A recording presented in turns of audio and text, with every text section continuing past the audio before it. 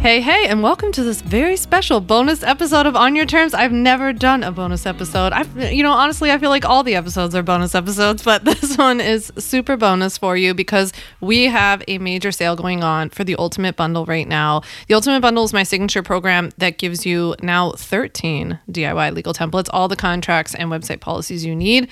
Support from me, community access, updates, lifetime access, all the fun things. Plus, if you buy before February 23rd, you get access to 4 live Q&A calls with me. So throughout the year, we'll host one per quarter. One of them is even going to be with a CPA, so you can ask tax questions, business expense questions. So those are really cool because we don't offer those normally. And if you buy by the 23rd, you get access to all 4 of those live Q&A calls with me.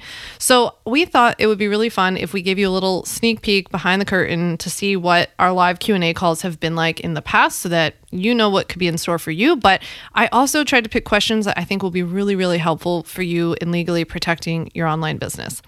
So here's how it's going to work. I'm going to play some clips for you of some questions that I got from my Ultimate Bundle members during our live calls. We'll share my answer, and then I'll chime in with giving you a little context along the way because, well, especially upon reflecting in their questions too, I want to help guide you as to like what's really behind their question. Because even though they're asking really good questions, a lot of times there's either a misunderstanding or a myth or something that's kind of like behind their question that we'll dig into in this episode. So, are you ready? Let's dive into question number 1 about scope of practice and naming your business. So currently, the way that my business is, it's an LLC and it has a word therapy in it. So the question is, I don't want to muddle the waters, so to speak. I want to have clarity in terms of online activity being as coaching. And then if I do anything in my state, then that would be therapy. So how do I, aside from the disclaimer, I already did that in my contract. What are the important things? Should I keep them completely separate into different businesses? Can I combine it? And what should I pay attention to? Yeah. Okay. This is a very good question. So in general, for anybody who's in, has some sort of like professional association or professional degree or something like that, and then is trying to create a coaching business, you never want the name of your professional, thing to be in your coaching business name. So if this was me, I wouldn't have Sam Vander Wielen Law Firm LLC or something like that, or Sam Vander Wielen Legal Services LLC. Like I don't want anything to do with being a lawyer, being in the title. So I think you're really on the right track in terms of making sure that these are 2 very separate and distinct things. And I've talked about this before, and there's a training in the bundle on this about how, the problem with having one LLC and then having multiple DBAs under it as separate businesses, which is perfectly legal and you can do that. The problem is that you expose them to each other legally. So if you have multiple DBAs, let's say for your therapy practice, and then the other one's your coaching practice, and your therapy practice gets sued or vice versa, then the assets of the other business are completely fair game because it's all under one umbrella LLC. This is why big corporations separate everything and they have a million different businesses and they, have a whole big like organizational chart. So it's why I don't love people who have some sort of like professional degree or something like that, having their coaching arm be under the same thing. I think it exposes your license. And I think it just makes it nice and neat for you to be able to argue that you're not doing this. So really what was at the heart of this person's very good question is that this is somebody who's had a professional career who now wants to transition into having some sort of coaching business. I see this a lot because people who have had professional careers, jobs, licenses in different ways, they want to take advantage of the benefits of coaching, which are like there are a plethora, including, having no boss, time freedom, location freedom, being able to work with more people because if you have a license, for example, to like if you're a doctor in California, you can only practice medicine and see patients in California. But if you become a coach of some variety, you can see people all over the world. So they're able to do all of that. They're also, just have like job flexibility in general. They kind of set their own time and hours and who they want to work with and I think you're probably all familiar with all the benefits of having your own business and coaching versus working for someone else under a professional license.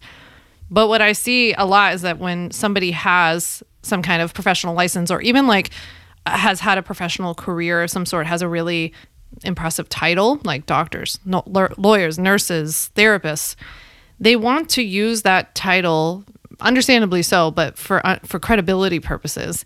But then at the same time, they are aware of the fact that they have to be very careful about exposing their professional license. So it's a bit of a balance, because I think people are like coming into a space where they see a lot of people who aren't licensed and who, some of them are not qualified to be teaching what they're teaching. And then they feel like they need to use their license to establish themselves and give themselves credibility. But it's a little bit of a having your cake and eat it too problem. It's a balance. So I think the key takeaway here in this person's question and what I was trying to get at was that you have to keep your coaching and your professional work separate to try to stay out of legal trouble. So I don't recommend using your professional title or credentials very heavily in your business in general, let alone in your coaching name, like in your business name. So I would really make it clear that these are two very separate things. Like if you're starting a coaching business, this is a coaching business, and you have to remember that you are starting this because of all those benefits that we just talked about, and that's what you want access to. And if you were acting as a doctor, therapist, nurse, lawyer, whatever, accountant, you wouldn't be able to do those things. So you can't have it both ways. If you want to start a coaching business because of all the benefits, then you've got to act like a coach, which means you can only do what a coach can do. And it doesn't matter if you're a doctor, lawyer, nurse, therapist, whatever. So I would just keep this very clear. I wouldn't run both of your coaching and your professional businesses under one LLC. That's definitely something I would recommend against, because when you run multiple businesses under one LLC, you're exposing all of them to legal liability to each other. So the best thing is just have separate businesses, almost act like, I would kind of like encourage people to pretend like they're putting on different hats. Like if you still have your professional career, you've got your like professional, doctor hat on over there. And then when you're a coach, you're a coach. You're not a doctor acting as a coach. You're just a coach, and that's all you can do. So treat them very separately. My malpractice tells me that they cover me outside of I only hold a license in one state. And they say, yeah, you can do coaching, consulting in states that are unlicensed, because there's no license to be had as long as you're not diagnosing, prescribing, you're doing coaching. Right. And they say that, and I've not done it yet, but I'm about to launch this program where I'm going to be putting it out into the states that are unlicensed as well as my licensed state. And so I just kind of want to make sure, do I need to do anything else besides rely on this? It's a little bit like the fox is watching the hen house. If I'm asking the malpractice, like I know there's other people who say otherwise, that I wouldn't be covered. And so I just want to triple check before I put that out into the world. Any thoughts on that?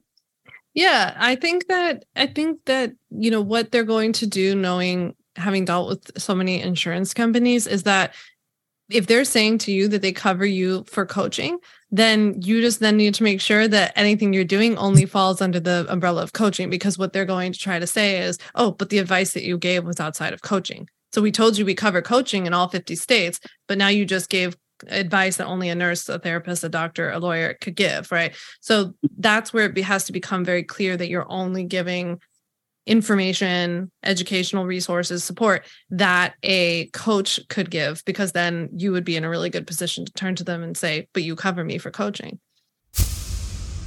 Yeah, so this one hits very similarly to the one that we just answered about scope of practice and making sure that you're staying within your scope. But what was really, I think at the heart of this question was this being an example of having to walk the walk. If you have a license of some variety, or even if you don't, it really does not matter if you were ever a doctor, lawyer, nurse, accountant, anybody with a license.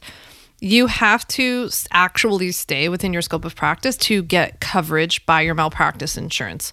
And by the way, malpractice insurance is just one of the forms of business insurance. So when I say malpractice insurance, it is a type of business insurance. A lot of people will generally refer to it as business insurance, but that is not accurate.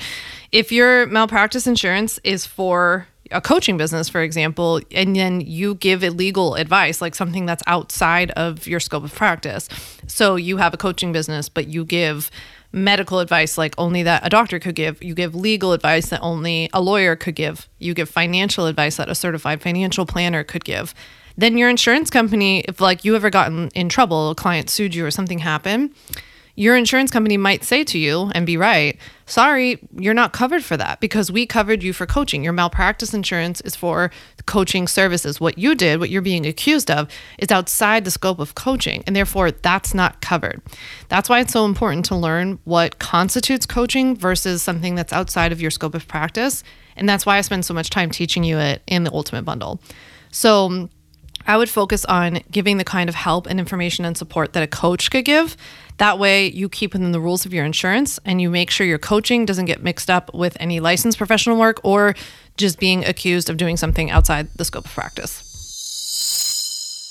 I'm in the process. I've actually over half done setting up a coaching business for young artists getting into the college of their choice. So it would be online group coaching. I'm wondering, and then also I'm thinking of maybe not simultaneously, but on doing a different business of a wholesaler for Amazon products. Mm-hmm. So in the back of my head, I was thinking, well, probably an LLC for the actual products that are going to people's houses, but would the coaching need a LLC, or would it be best to do all LLCs, or could the coaching be does business as, or even something like a YouTube channel, if that, down the road, if that's my question. Yeah, sure. Yeah. So you would want a business established for each of those, probably separately because they're completely different. So, with coaching, you would definitely have an LLC. And then with an Amazon wholesaler business, you would also have an LLC because there are all kinds of like products liability issues that come from selling products. So, that's what I would explore. So I know you said you hadn't had time to dive in yet, but you'll enjoy module 1 because it gives you all the stuff that you need in terms of understanding like what kind of business to register and all of that. So that's how I would set it up. And then in terms of, Arthur, your question about like, this is a question I get a lot from people saying like, I'm going to start like a YouTube channel or a podcast.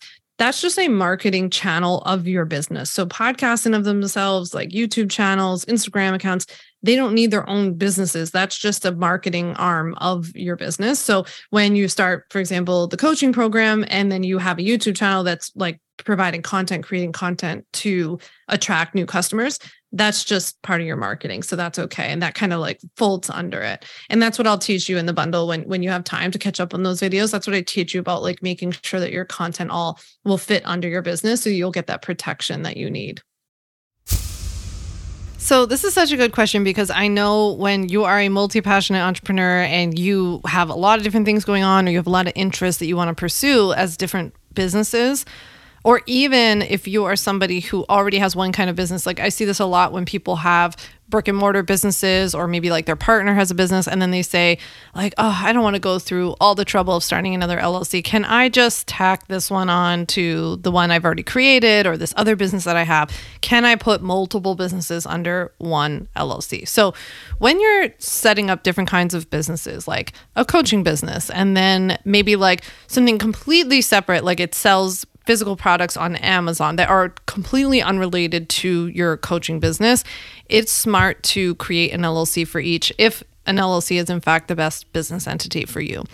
So when these businesses are totally different ventures, like having an LLC means that you're covering yourself legally, especially because, for example, selling products on somewhere like Amazon or Etsy can come with something like product liability issues, for example, like if you sell, I don't know, hair straighteners and somebody singes their neck or something like this, that's a product liability issue, versus like your coaching business is going to be more like professional liability. Like you told me to go to the gym and throw 100 pounds over my head and it broke my neck, right? So they're completely different issues, and that's why we want to keep them separate. But that, from a legal perspective, is because they are legally exposed to each other when you have various businesses housed under one LLC. So while you can house different businesses under an LLC, it is not a good legal idea. That's essentially the answer for that one. And that's what I was trying to get at. The other thing that I was trying to get at with this question is something I get asked a lot, actually. It's just like, if you're creating something like a YouTube channel, a podcast, like even a TikTok account or something like that, people will ask me if they need to form a business for those things, right? And I know they feel like their own thing, right? Like I have a podcast, On Your Terms. It's its own thing. It has a name. It has a logo, all of that kind of stuff. But these things that we're talking about, like podcasts and YouTube channels, they're just part of your marketing efforts to attract more customers to your business. It's just a marketing channel for your business. So if you're sharing content to help grow your business and it falls under like the kind of content that you talk about in your business, then that's just a marketing channel as part of your business. You're doing it on behalf of your business. It's also why you'll see, like in my show notes, for example, or on my website, when you go to like read any of the pages about my episodes, these episodes are put on by Sam Vander Wielen LLC, not me personally, right? I'm the host of it and I own the company, but it's put on by my business. It's an extension of my business. So that's why I gave that recommendation. So I am a doctor of physical therapy, currently working full-time, and I'm in the middle of launching my online coaching business, not physical therapy services, but coaching. So completely different, because it's going to be a conflict of interest with work if I launch PT, and I don't want to deal with all the crazy legal stuff right now, at least, with offering physical therapy services. So I in with all that, I also have a pretty substantial Instagram social media account, which I post a lot of content, and that's how I'm going to launch my coaching through. I currently don't have a DBA, so I have my LLC, but my question is, I guess I'm just confused about what exactly it constitutes as a DBA. Like, should I put in like my Instagram handle as a DBA or my name as a DBA, so that when I'm giving not advice, but just education across my platforms, I'm covered liability-wise? Yeah, that's a very good question, and congrats on the launch of the course. So fingers crossed. So first, let's just like go over what DBAs are too, so everybody understands how this like applies to the conversation. So when you register your business, you can either just like go as that name, or you can register what some states call a DBA, which stands for doing business as. Other states call it alternate name, fictitious name, all this kind of stuff. Those are just basically names that you go to your state and you say, in my marketing, I am known as this, right? And so if you've watched the videos in the bundle, you've seen like the example I always give is Target. They are actually Target Brands Inc., right? Nobody wants to see that on the side of their building. So they have DBAs all over the place and trademarks for Target, right? So that's just what we're thinking of. So with that being said, like, how do you plan to market your name? Or first, let me ask you, what's your LLC name? Move Your Bones LLC. And is that what you plan to put like on the bottom of your content and stuff like that? Or are you going to be putting your name kind of like I do? Kind of both. Then I would just do, I mean, there's no harm in doing a DBA, right? Like you can register one. In many states, you can do like 50, you can do a lot. So yeah, I wouldn't necessarily recommend that approach, but you could if like something terrible happened. But I think like if you're going to, well, first, I would probably encourage you to think about which one you want to do and go with it, right? Just for like ease sake, and also people associating you with it. And like, I know you have a sizable account already. So if people are like always knowing you by your name and that's what you're going to do, right? So happened with me, then I would just recommend doing a DBA in your name and like going with it, like put your name on everything. Move Your Bones can be your LLC name so that when they sign your agreement, for example, it would just say this contract is by and between Move Your Bones LLC, DBA, and then you could have that. Okay. So if you feel like you're not even going to like use that name directly, other than when people like pay you, sign your contract, maybe visit the bottom of your website at some point, then it seems like it makes sense. Just slap one on there. I love this question because so many people think that a DBA is a kind of business. It's like a way to register your business. So keep in mind, a DBA, which stands for, by the way, doing business as, In your state, they might not call it a DBA because I wish, as I always say, I wish I could get all 50 on board, but I have not successfully done that yet. So some people call it a DBA, some people call it AKA, some people call it an alternate name, fictitious name. Every state calls it something different. Kind of the general term that we use though for this is DBA. So your state might not technically refer to this as that, but they are all the same thing legally. So keep in mind that a DBA, or whatever your state calls it, is not a business type. It's not a way to register your business. It's not an alternative to registering your business. So sometimes people will say to me like, oh no, I didn't get an LLC, I got a DBA instead. That's not a thing, right? So a DBA is something that you register in addition to forming your business, like in addition to forming an LLC or a sole proprietorship, a partnership, a corporation. It's what you register if you want to go by a different name in your marketing than what your legal registered business name is. So the horrible example that I always give to you is that if I wanted to start a cupcake food truck, right? And I started this business, like I registered in the state of New York as Sam Van Der Wielen LLC, right? Nobody wants to come to a cupcake truck called Sam Van Der Wielen LLC. So I would probably come up with a really cute name that I can't create right now on the spot, but like, okay, Sam's Delicious Cupcakes. That's always the example I give. So if my cupcake truck, which you obviously would come to, was called Sam's Delicious Cupcakes, I need a way to link the Sam's Delicious Cupcakes to Sam Van Der Wielen LLC legally. Because if you came to my cupcake truck and you ate a cupcake and it turned out that I mislabeled it and you had an allergic reaction and you tried to sue me, the truth is you're going to sue me under Sam's Delicious Cupcakes because when you lined up to buy that cupcake, that's the name that you saw on the side of the truck, right? So, and that's probably the name that would be like on my social media handles, my domain name, on my website, all of that kind of stuff. So that's how we legally link. When you register a DBA, you're saying to your state, this is the name I'm going to go by in my marketing, and I want like the legal right to still utilize my LLC and get the protection from it that I have, like the personal liability protection, so that you can't be personally sued. And that's how you link the two together. So to recap, a DBA allows you to register a business name that's different than your LLC's legal name so that it sounds better in your branding and your marketing. That's particularly relevant if you're leveraging things like social media, Instagram, etc., to launch and promote your services or your products. If your online presence and marketing efforts are tied to like a specific name or handle that's different from your LLC name, then registering a DBA could help, give that legal connection that you need between your business name and what you're actually going as.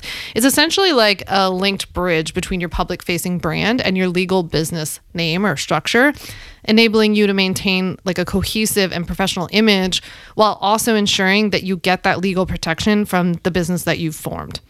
So that's really the gist of a DBA. Like it's not, I think the main point in this question that I wanted to get at too is that it's not an alternative to registration. It's not like, that's something that you can kind of get away with not registering your business. It's something we do in addition to our LLCs. And it's really important to know that because I do hear from a lot of people like, oh, don't worry about it. I didn't register my business because I got a DBA already. So it's very important to kind of get these straight. And it's something we do in addition. So hopefully that's helpful.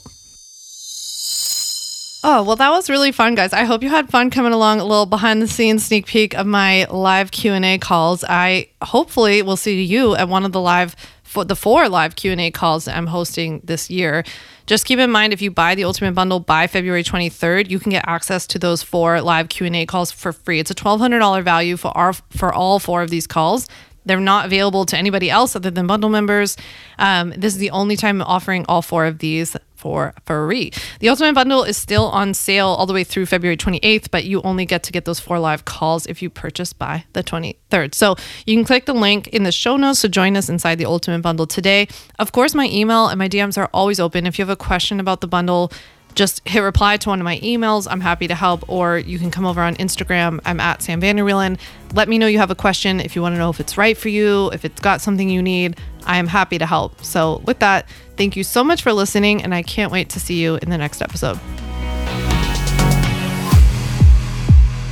Thanks so much for listening to the On Your Terms podcast. Make sure to follow on Apple Podcasts, Spotify, or wherever you like to listen to podcasts. You can also check out all of our podcast episodes, show notes, links, and more at samvanderwielen.com/podcast. You can learn more about legally protecting your business and take my free legal workshop, 5 Steps to Legally Protect and Grow Your Online Business at samvanderwielen.com. And to stay connected and follow along, follow me on Instagram at samvanderwielen and send me a DM to say hi.